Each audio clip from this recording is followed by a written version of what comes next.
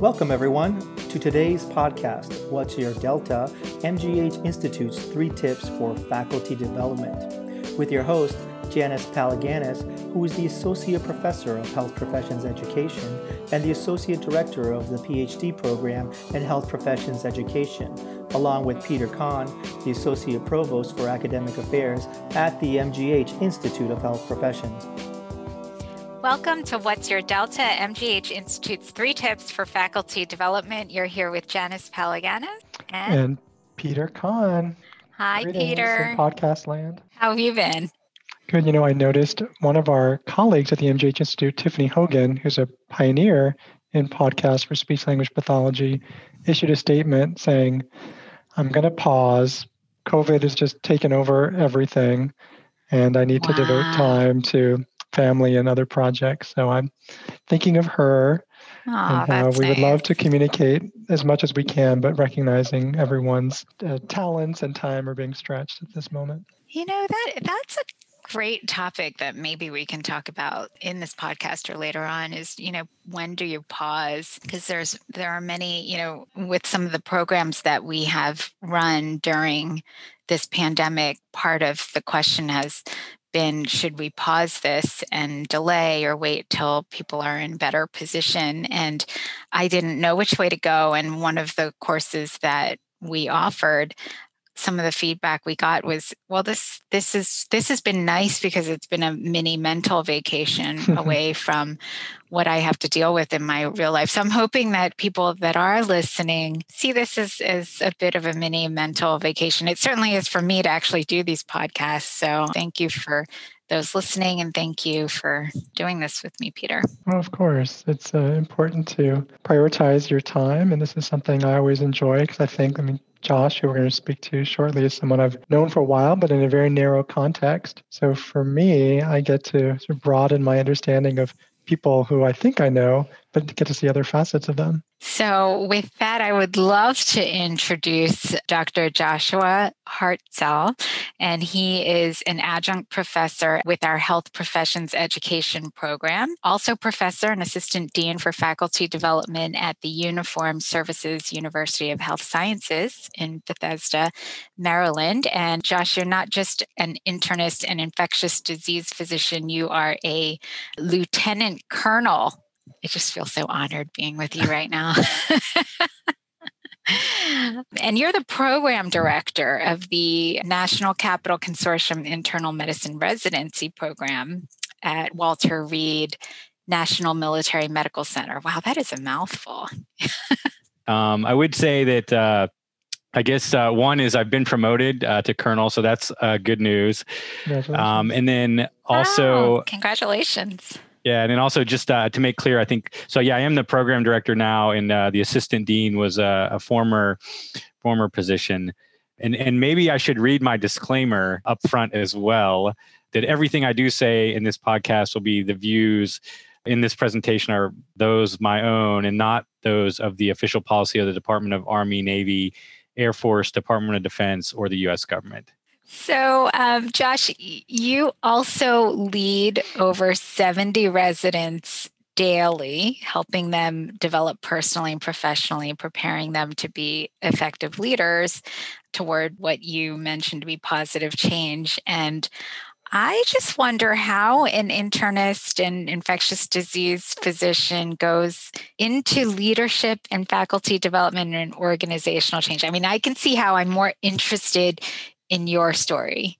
Yeah, that's a good question. I think, for me, I think one of the things that drew me to internal medicine in general was that it's a very academic specialty. And within that, there was a lot of teaching. When I was a medical student, a lot of the role models that I looked up to were faculty members who did a lot of teaching, who were involved with the clerkship rotations and were involved with research. And I really felt like they spent a lot of time investing in not only my own sort of career, but all the students and residents that were with them. And I think really since that time, I've always thought, that's something that I want to do is not only take care of patients, but give back to students, residents, fellows, others who are coming up behind us to try to help them be more effective at what they do. And then at what point did the military come into your career?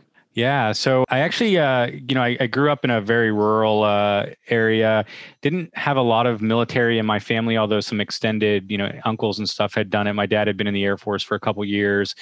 But I think just growing up, I was interested in history and always sort of had read about the military. And, I kind of was thinking about ways to get out of where I was at and get some opportunities, and decided I would pursue the ROTC program. And, I kind of make the joke that sometimes the third flight I ever took was at airborne school, jumping out of planes. So like the first flight was to airborne school. There was a connector. So it was actually 2 flights. And then the third time I flew was at airborne school, jumping out of the plane.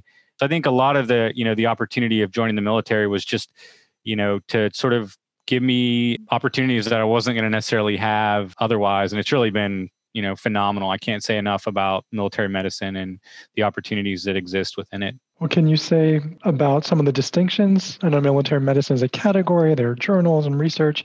How might it be different for someone from the outside looking in? Yeah, that's a good question. I think, when you think about what we do in terms of residents and graduates, so when you graduate from medical school, typically you're going to go to a practice and probably join for us, it would be a hospitalist group or a primary care practice. And often you slowly then kind of work your way up over the course of your career. I think in military medicine, when you graduate, you very often go into a role that's a leadership position right off the bat, whether you're a service chief at a smaller hospital somewhere, you may be going with an operational unit where you're going to be in charge. You're the person that the command will look to give them guidance on medical decisions that they're making. So I think, one of the big distinctions is that much earlier in your career, you're put in positions of leadership where you're the subject matter expert. And I think, that's part of what we try to do in our residency programs is prepare our graduates for those types of situations that they're going to be facing really, often day 1 or 2 when they graduate. When I was an infectious disease fellow and I graduated, within a month, I was getting ready to deploy to go to Afghanistan. So you sort of have this expectation that your career is going to look a little different maybe than someone who goes to a civilian school who's going to, again, join a hospital or academic practice or private practice somewhere. So does your academic interest in leadership predate your involvement in the military? Or as you say, that early introduction got you thinking about it? I think looking back, it probably predates it somewhat. I mean, I've always been interested in leadership and history in general. I mean, even when I was in high school and college, I would read about military history, leaders. I think it's always been kind of an interest in the back of my mind. And then as I got a little bit older and got put in positions where I was actually doing more leading, I think I realized just how important it was to be more effective and thought like, boy, I need to learn more about this. So I took a much deeper dive at that point.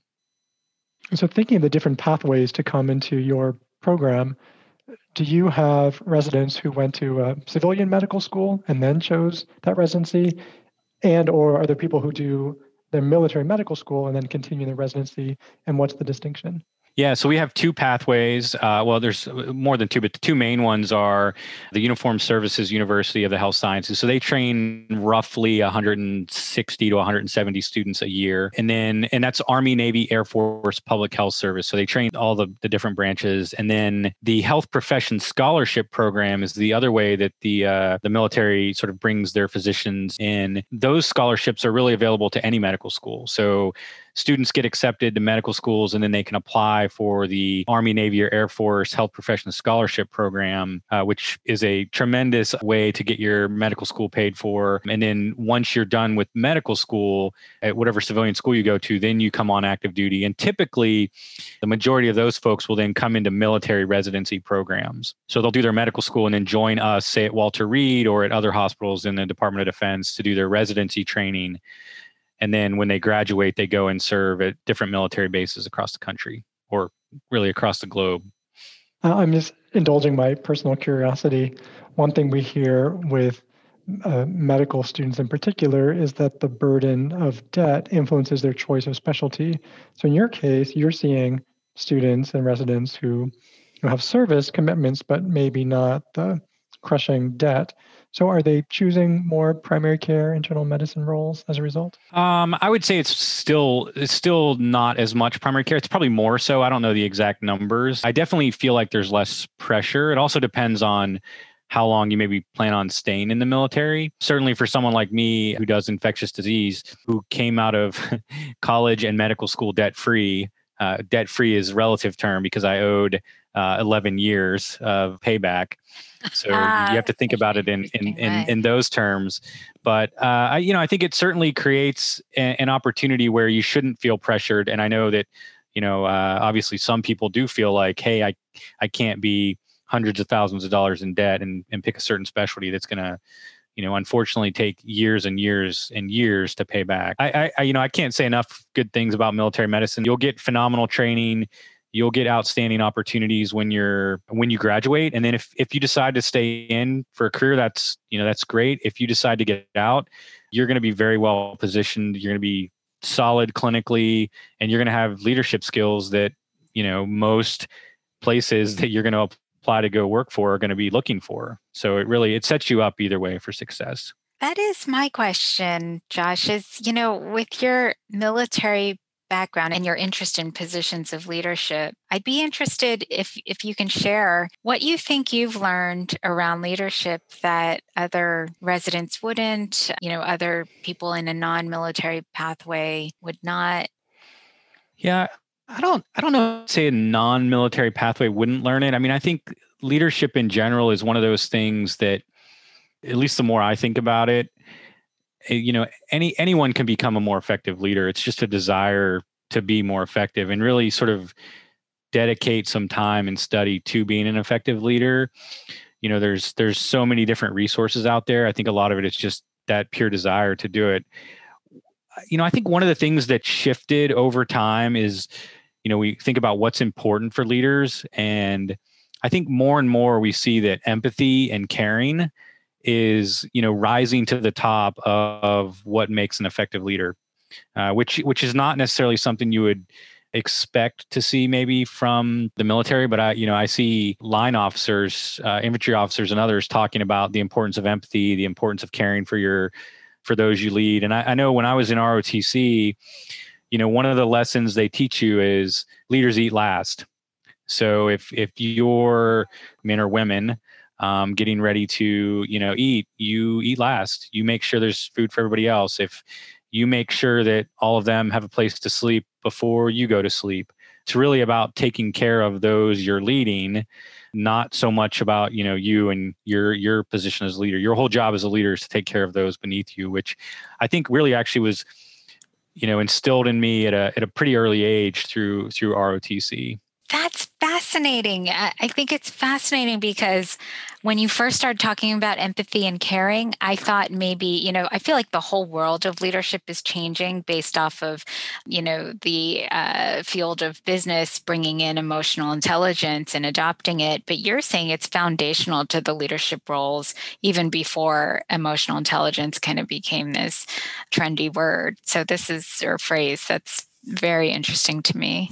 Yeah, I think so. I mean, I think in some ways, to be an effective leader, you sort of have to at your core. I mean, we hear the term servant leader, but for me, that's really true, right? You have to know what your priorities are, and there's always going to be competing priorities, right? It's going to be, we have to, if you're in the business world, we have to make more money. If you're in medicine, it's about access to care and, how much money, wellness scores now, all these different things. But you really, if you don't take care of your people, the people you lead, it's going to be really hard to be effective in the long term. You can always get short-term success, but that's not going to be healthy for your organization over the long term if you're not really making an effort to take care of those you lead. Can I counter with your phrase, leaders eat last, with the phrase that I've heard in other professional development settings, which is put your own mask on first, from the airline safety video. So how do you square those two things? I mean, how don't you have to take care of yourself so you can be in a position to support the people you work with? Yeah, that's a really good question. But I think it's separate, right? I think what the put your own mask on first is really a wellness issue for you as a leader, right? So I mean, we can just look at the recent, stuff with COVID, and you hear Anthony Fauci talk about how early on he was just, really getting to a point where he was overworking, right? Like wasn't getting enough sleep. And I think it was actually his wife, as he says, kind of, pointed out to him like, hey, you got to take care of yourself. That's what I look at, put the mask on. Because if you get, taken out as the leader, well, then you're not helping anybody. Having said that, right, like that means that you have to do your sort of your own personal wellness, make sure you get enough sleep, exercise, because the other thing is if you're not in the right sort of mental place, it's really, really hard to lead effectively because you tend to get frustrated. You might get angry. You might lose some of that emotional intelligence that Janice was talking about.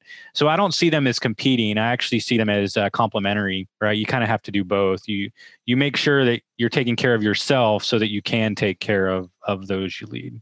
The way we're formulating leadership in this conversation is very hierarchical. I assume in the military, that's very explicit. There are people above others. But is that how you're framing leadership, that there's someone in a position of titular authority who is directing others? I guess so. You always have someone who's in charge, right? I mean, it's just the nature of the world we live in.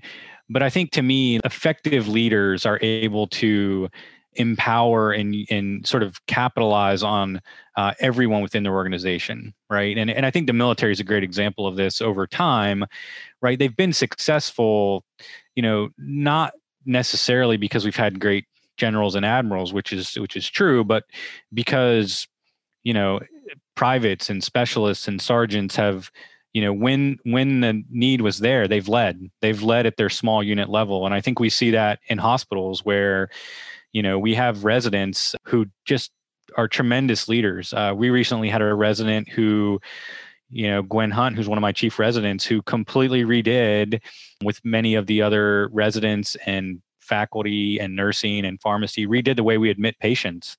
She led that from the sort of from the deck plate up. So I think, to be an effective leader, you have to empower those who work with and for you. So I don't, I think we talk a lot about title positions, but to me, the most effective leadership is when you get everybody in the organization leading within their own sort of sphere of influence, right? So I'm a program director. I have some influence. I have a title, but there's certain things I can't control, but I can try to help influence or shape those things. My residents have tremendous ability to shape and influence things, whether it's quality improvement projects, it's mentoring and coaching, other trainees. So I think ideally we want everybody leading at their own level and sort of pushing those, above and beside them to be better at what they do. Right. And in terms of concrete steps, Josh, how do you give them or signal to them they have the permission? Because I know we see in aviation examples of hierarchy in the cockpit and the junior captain not being willing to speak up because it's the senior pilot who takes command. So how would, in the case of Gwen or others, how do you let them know it's okay? You don't have to come to me for permission. You can be innovative and know that I'll have your back. Yeah, I think it's a couple things. One is communication. So we try to message that and message it, over and over. One of the things we like to say in our program is, this is your program, right? It's not my program. It's your program, the residence program. So what do you guys want to do? How can you make us better? What can we do to support you? So I think consistently messaging that. And then one of my favorite phrases, which I heard at a meeting a couple of years ago, and I can't remember who said it, is sort of the say-do ratio, right? So if I really Am I just saying that it's your residency and then I'm telling you everything to do? Or are we saying that as program leadership? And then actually when you bring us ideas, we're like, yes, let's do that. And then we actually, run with those ideas, support our residents. We listen. One of the other things I like to say is, look, I'm always willing to listen. I can't promise you I can fix everything, but at least let's talk about what we could do to be better. And then when we can, we try to get after it. If it's something we think we can do to improve, we support the residents. I think the other thing we do is we get the residents involved in, most of the hospital committees. Our hospital leadership has been tremendous for years at having residents involved in almost every committee that makes decisions in the hospital. they're not just there, they're there providing input. And I think when you model that and you really show that, yes, we value that, then it sort of builds upon itself. How does that trickle or extend to other health professions that your residents work with? Yeah, I think it's similar, because what we're trying to do is role model for them. Everybody has a certain skill that they're good at, right? And I think for our residents, like, we're internal medicine residents, right? So we're hopefully very skilled internists. We're not the experts in speech pathology or physical therapy or pharmacy. So we really try to teach them to, use their team, right?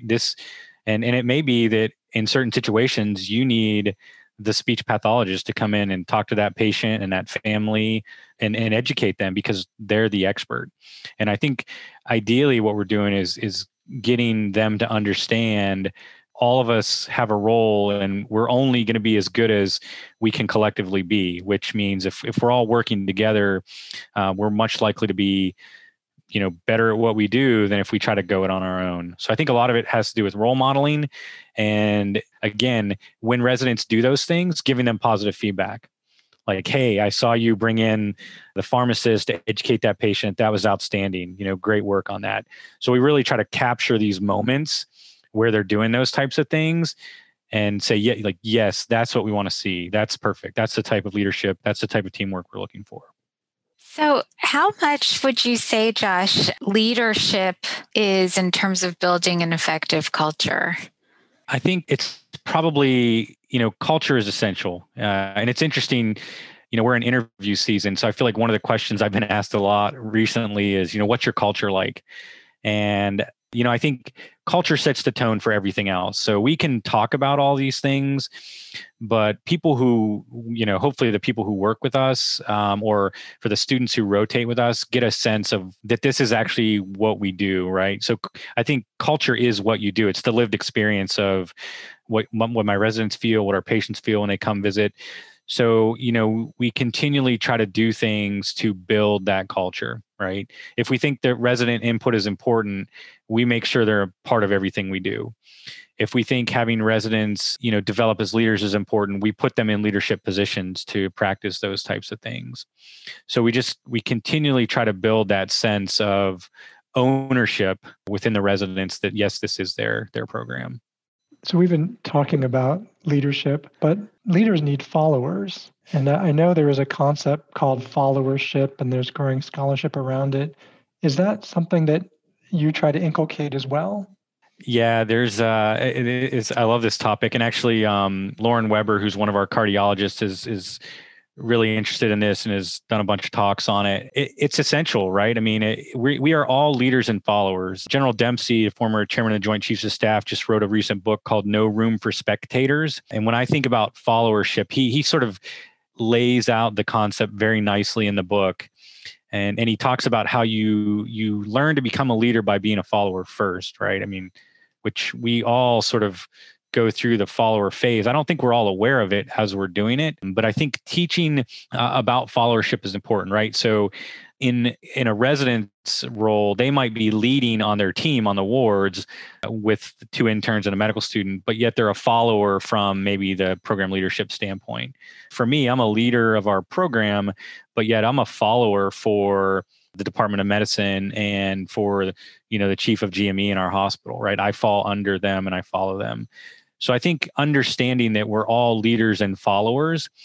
And I think the important part of that is that we can't forget as followers that we're still responsible partly for the outcome, right? I think one of the problems that we have sometimes is we'll say like, oh, well, that's not my problem. Well, actually it is my problem, because I'm part of this team. I'm a follower. Yes, I'm not in charge. But my role as a follower should be to inform whoever's my boss, right? Help them make better decisions, help give them solutions. And I think if we all take that kind of ownership, then we're going to be better collectively, right?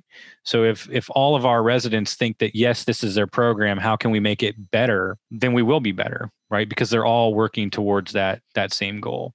And in terms of followership, you mentioned tips in helping leaders at not at a junior level lead a project is supporting them and getting other people involved and helping, essentially being that first follower that they need to run a successful program. So it sounds like you're doing a lot of that, and that leadership is that followership as well.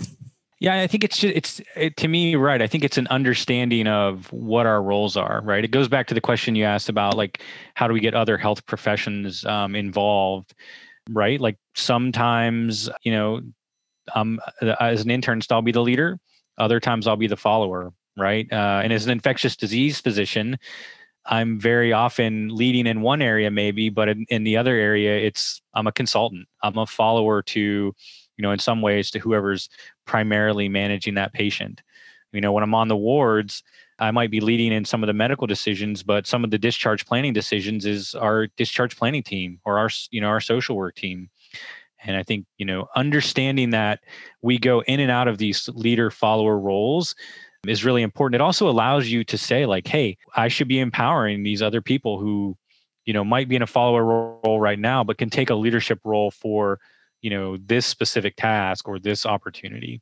What I think is interesting too is, when you break down, as we mentioned earlier in this conversation, when you break down a lot of the behavioral markers of leadership and followership, it comes down to some of these emotional intelligence kind of core values and priorities, individual priorities. And I just wonder, often when you're doing leadership development or faculty development, and I'm sure those that do it have the same question, how much is natural and how much can be learned?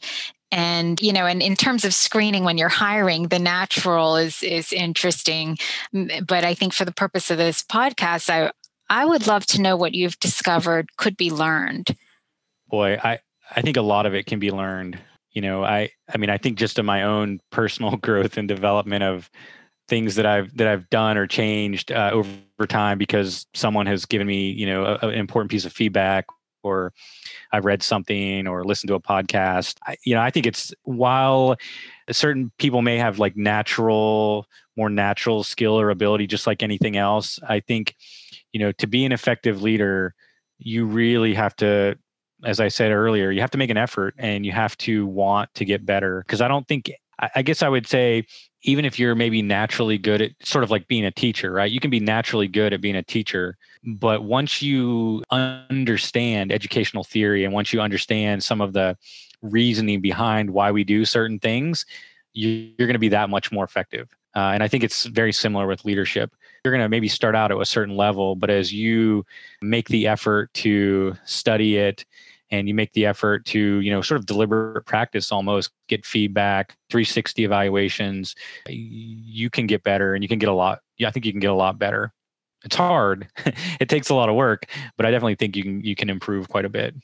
Can you talk about that process of improvement? How do you get feedback on your performance as a leader, and how do you plow that into continuous improvement? Yeah, this is probably one of the harder things. There's commercial, you can buy off the shelf types of 360 evals, or you can get folks to come in and do those types of things for you. Sometimes it's just, if you can create the environment where your team is willing to tell you what you're not doing as well as you can. And here you have to be humble, right? You have to be willing to go to your team and say, like, hey, listen, it's been, 6 months. We haven't really talked recently about how things are going. What do you think I can do more effectively as a leader?